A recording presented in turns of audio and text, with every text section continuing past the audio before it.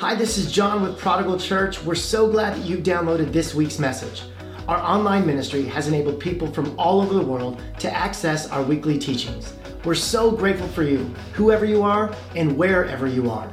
For all things Prodigal, download the Prodigal app at your app store. And if you consider Prodigal Church your home, would you consider donating monthly at our website, prodigalchurchfresno.com.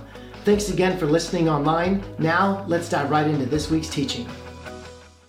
In September of 2020, in the middle of the pandemic, we as a church were meeting virtually, and we were also in need of hiring a youth pastor. Interviewing over Zoom isn't necessarily ideal, but when I Zoomed with Addison Lyons, man, we had a great time. We hit it off. Our vision, our culture, the trajectory, where we were going, where he was going, really felt like a great fit. And when we hired him not 2 weeks later, we discovered, man, that this guy is unbelievable. Loves Jesus, loves people, and is a great fit for our church. Not only has he and his wife Colleen been a great blessing to our student ministries, but they've been a great blessing to our entire church. And so I am pleased to welcome Addison Lyons to the pulpit this weekend here at Prodigal Online to share God's word with you. So would you please welcome our student ministries pastor, Addison Lyons. Hey Prodigal, I'm so excited to be here with you today and just hang out and talk about Jesus. There's this weird phenomena that's unexplainable in science that I might have made up, that you might have experienced yourself, or maybe that you've witnessed. This thing's called man searching. In this weird science phenomena, there's a subject, usually a man, who's tasked with going and finding a very specific item. They got to go to the store, they have to go to another room, they have to go somewhere to find something.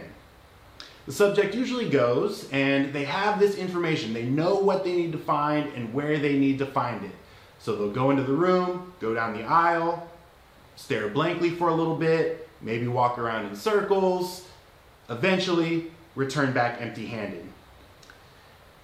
The person who charged the subject, usually a spouse, to go find this item, will then frustratingly get up, walk to wherever it is that they said the item was, find it, and show off their great detective skills to the subject.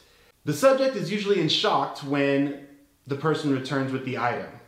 They had every intention of finding it, they just couldn't actually put it together and find it. It's funny how we can have all of this information at our disposal and still fail at the application. If you're like me, every new year I make resolutions. You might too. I know that I should do things differently, and I know the consequences of what happens if I keep doing things the same. Every January 1st, I start the year with hope and promise. I'm gonna lose weight this year. I might be nicer to people. I'm gonna learn a new skill this year.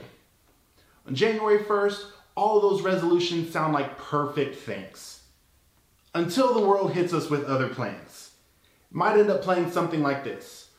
I had every intention of going to the gym every single day this week, but I got caught up at work.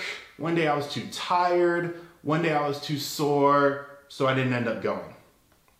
Or it might sound something like this. First few days of promising to be a better person, I hold the door for people, maybe I go and get people coffee at work. I even thanked the person who cut me off in traffic. Then Charles and HR didn't process my vacation time in enough time, and now I don't get to have my vacation with my family. Or maybe it's something like this. I wanted to learn how to play a new instrument. I wanted to learn how to play the ukulele. No reason, I just thought it'd be cool. Bought the instrument, I actually bought two. I bought the tutorial books, I watched the YouTube videos, I even downloaded an app to teach me how to play. Those instruments are sitting in a closet somewhere in our house, and I have no idea where the books are. What if we had a different resolution in 2022? What if our resolution for this new year went something like this? I want to grow more in my faith and do more with what Jesus has given me. We all know someone who has a really strong relationship with God. It seems like they actually know God, and you can see it in the way that they live their lives and treat other people.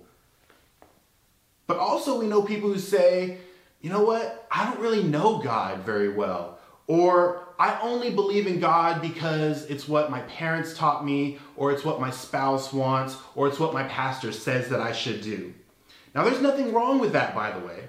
We all have to start somewhere. We all learn faith from somebody else. But our hope is that we don't stay there. A faith that isn't developing or growing is a static faith. Now, what is a static faith? A static faith might look something like this. Going to church because you want to be seen and not actually wanting to connect with God while you're there.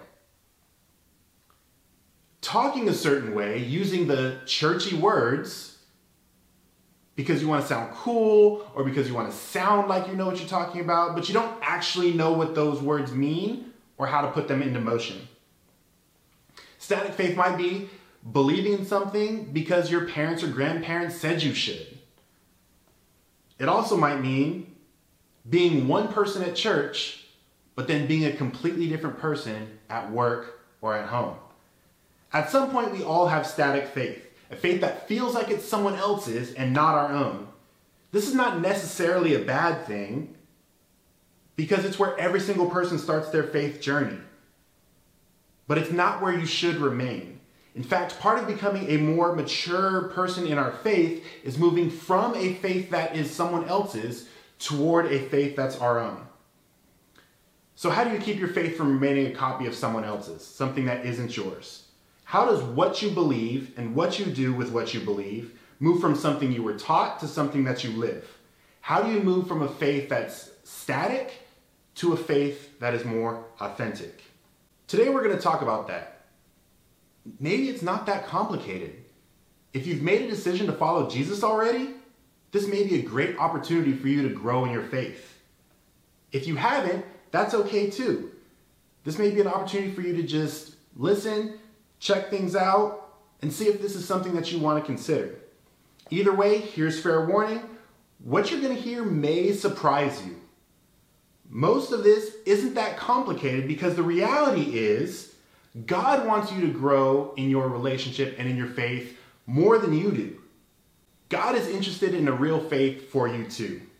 So you're not going to hear a bunch of complicated, difficult hoops that you need to jump through from me. In fact, as we'll see today, sometimes trading a faith that we're copying for faith that is our own is actually more uncomplicated than it may seem. Before we look into more what faith in action is, I first want to look at what faith in action isn't. First of all, faith in action is not doing good deeds in order to buy your way to heaven. Many throughout the long, confusing history of the church have said in order to get into heaven, you have to work to earn your spot. They have viewed this almost like a bribe or a transaction. You don't get into eternity in heaven unless you spend 6,000 hours volunteering at church, 2,000 hours volunteering to clean up your city, 800 hours volunteering at a children's shelter, and 25 nights a year where you open up your home to a homeless person, and if you don't do all those things, then sorry, heaven is not for you. No, that's not the case. Second, faith in action is not doing things in order to win God's approval. The good thing about our God is He accepts us for who we are, baggage and all. There's nothing that we can do to make Him love us any more or love us any less. Even if there was something to earn God's approval, we serve a perfect God, and no matter how perfect we think we are, we're going to fall short of that mark at some point. Third, faith in action is not doing things to make us look like good Christians in front of others. A faith that yearns for the approval of others, whether it be coworkers, pastors, family members, friends, is an inauthentic faith. Those actions are self-serving, and eventually they will leave us feeling inadequate. So now that we've addressed what faith in action is not, let's take a look at what it is. We're going to look at a parable from Matthew chapter 7. This illustration comes out of the Sermon on the Mount, one of the most recognizable sections of the New Testament. The entire sermon is a talk about what your life would be like if you had this big, vibrant, alive faith. The entire sermon can be read as a list. Not a list of things to do in order to win God's approval, but a list of things we get to do because God already accepts us. The list of things Jesus talks about is not about earning a relationship with God. It is about what people do when they have a relationship with God, and about how these things make your faith more alive and personal. Jesus mentions things like love your enemy, give to those in need, pray, don't worry. Again, this is a list of things that we shouldn't read as that's nice to know, or that's really nice that God wants that for me. These are things that we do because we believe in Jesus. See the difference? The difference is between knowing what to do and actually applying that knowledge. I want us to look at the end of the Sermon on the Mount and see Jesus' closing thoughts. If you have your Bibles, turn to Matthew chapter 7. We'll be looking at the end of the Sermon on the Mount, verses 24 to 27. Matthew chapter 7, 24 to 27 says this, and remember this is Jesus talking. Therefore, everyone who hears these words of mine and acts on them will be like a wise man who builds his house on the rock. And the rain fell, and the floods came, and the winds blew and slammed against the house, and yet it did not fall, for it had been founded on the rock. And everyone who hears these words of mine and does not act on them will be like the foolish man who builds his house on the sand. And the rain fell, and the floods came, and the winds blew and slammed against the house, and it fell, and its collapse was great. Okay, let's look at this passage piece by piece. First, let's look at verse 24. Therefore, everyone who hears these words of mine and acts on them will be like a wise man who builds his house on the rock. Notice Jesus mentions two ideas: his words and putting them into practice. They go together. It isn't enough to say, I heard a sermon preached by Jesus. There's more to having a real, authentic faith than only hearing words. As followers of Jesus, we can sometimes feel like hearing is the whole point. We fall into this trap of thinking attending church, attending a small group, listening to Christian music, reading your Bible is just enough. If we read or hear the right things, sing along with the right songs, go through the right motions, and say the right things, then we're good. As great as it is just to show up, as great as it is to read our Bibles, as great as it is to participate in community, if we don't do the things Jesus talks about, things that actually reflect a change in our heart, then we have this static faith. Think about wanting to become a doctor.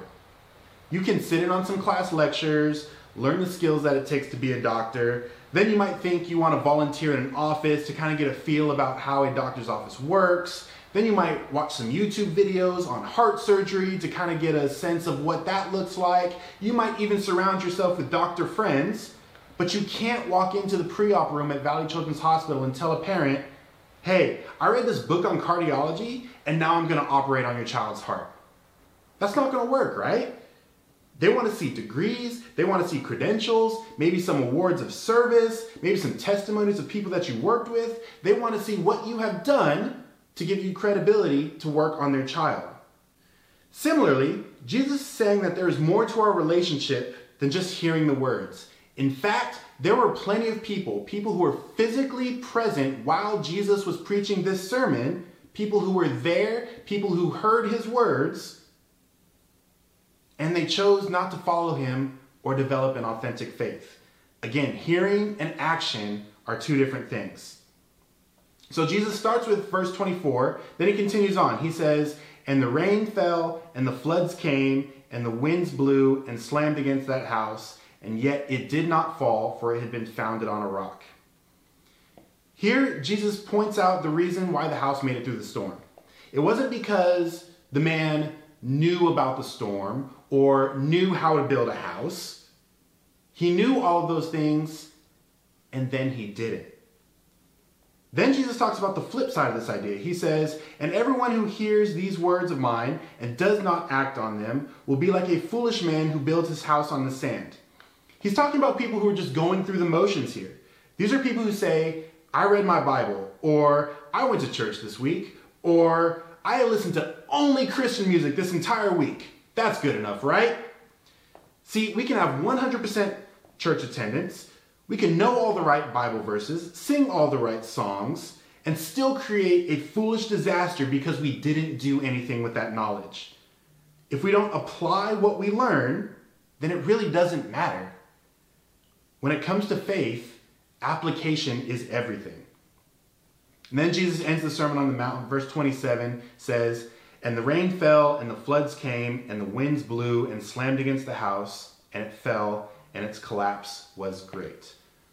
One house survived, one house did not. It wasn't hearing the information, it was actually doing something with it. Real, authentic, vibrant faith is about doing, not just knowing. So this all sounds good, right? We can go out into the world right now and we can live like Jesus perfectly and the world's going to be a better place. If only, right? I understand we all have different circumstances that might make putting your faith into action pretty difficult. Maybe you work in an environment where it's not conducive or even legal to openly talk about faith. Maybe you work in an environment where it might be taboo to talk about faith with coworkers. Maybe you're thinking, I just don't have time to go put my faith in action because I'm so busy with work or kids' activities or sickness or anything else like that. Maybe you work in a tough job and you're thinking, if I put my faith into action, it might compromise my job or my life. Maybe you're new to faith and you're still trying to figure out this whole Jesus thing. You might be thinking, well, you know, this sounds really good. I just don't know what to do with all this knowledge. All of these are very real thoughts and your feelings are valid. The good thing is faith in action looks different depending on the context that we're in. So what does it actually look like moving forward? I'm not saying that hearing the words of Jesus aren't important. They are. So is going to church, reading the Bible, being in community with others. After all, you can't do if you don't know. But as we've said before, simply knowing isn't enough. We know that through prayer, reading our Bibles, and living in community with each other are tools that we need to live out our faith. See, when you know who Jesus really is, everything about your life changes. It changes how you treat your friends. It changes how you treat your coworkers. It changes how you treat your family. It changes how you treat strangers. But none of this happens without doing something with the things that you hear. James, one of the authors of the New Testament, who actually saw Jesus at work, writes this letter to members of the early church. He says this, but prove yourselves doers of the work and not merely hearers who delude themselves. For if anyone is a hearer of the word and not a doer, he is a man who looks at his natural face in the mirror. For once he has looked at himself and has gone away, he has immediately forgotten what kind of person he was. But one who looks intently at the perfect law, the law of liberty, and abides by it, not having become a forgetful hearer, but an effectual doer, this man will be blessed in what he does. That's James 1, 22 to 25. So what are some different ways that we have heard that we can put into action? Let's think of some of the different contexts of our lives. Many of us, myself included, work in a place where for various reasons, legal or otherwise, we can't openly talk about our faith. I understand the frustration this creates. In this case, maybe we need to be more covert with our faith rather than overt. Instead of preaching to everyone that we see, maybe we check in with a particular coworker. Maybe we take some load off of someone who's clearly having a rough week. Maybe we refrain from certain conversations in the break room about other coworkers. Maybe we're simply beacons of light and hope rather than black holes of darkness and despair. It's not a matter of hiding our faith because we're at work, but it's about finding different ways of showing what Jesus has done in our lives. Maybe we're activating our faith at home. If Jesus is going to be seen in our lives, he needs to be seen in all aspects of our lives, public and private. Maybe you don't have to be right in every argument. Maybe you need to show more patience to your spouse. Maybe you need to give more time to your kids when you get home after a long, stressful day. Maybe you need to disconnect from social media in order to be present. Maybe it's refraining from saying that one thing that you really want to say, but doesn't necessarily need to be said in that moment. Maybe it means being a more caring and understanding neighbor to those who have different political and social views. Lord knows we've had lots of practice with that over the last couple years. Maybe patience, love, and understanding are better ways of activating our faith than trying to convince somebody that our view of insert issue here is right and theirs is wrong. I'm not suggesting that we do this 100% of the time. I'm not suggesting that we're not going to mess up. In fact, these are just examples of things you've probably heard if you've been here at Prodigal long enough. The point isn't to be the perfect Christian performer. The point is, people who develop a real and authentic faith learn and hear what they apply. They move, they try it, they give it a shot, and when they fail, they try it again. And over time, practicing these actions becomes one thing that moves their faith from static and impersonal to personal and vibrant. One simple exercise is to look back on things that you've learned recently and ask yourself, am I doing this? Am I even trying? Or am I being fooled into thinking that simply knowing is good enough? Sure, it takes work to put some of this into practice, but I'm going to tell you what else is true. Practice makes our faith more real. Let's be honest. It's one thing to hear about how God is using you to serve others. It's another to actually experience it. It's one thing to hear about how following Jesus changes everything. It's another to see how Jesus is changing your own life. It's one thing to believe that God's word is true. It's totally different when you see God's word in action in your life when you apply it. See, this is how we can grow in our faith, by putting it into action. As we close today, I want you to know that God wants you to have a personal, very real faith of your own. God doesn't want a relationship that's a copy of someone else's. God wants a real relationship with you based on the experience that you have had. It takes doing something with what you know in your own life. Let's pray. God, we thank you for the wonder that you have and the love that you show for us and the willingness to want us to grow in our faith. We pray that as we hear things, whether it's through your word or through sermons or through music, that we take what we hear, sit with it, and then go and apply it to the world. We love you and we thank you, and we pray these things in the name of your Son, Jesus Christ. Amen. Thank you for joining us online at Prodigal Church Fresno. Next week, Pastor John will be starting a new series called Fresh, where we're going to be looking at the fruits of the Spirit. Can't wait to go through this walk with you guys. See y'all next week.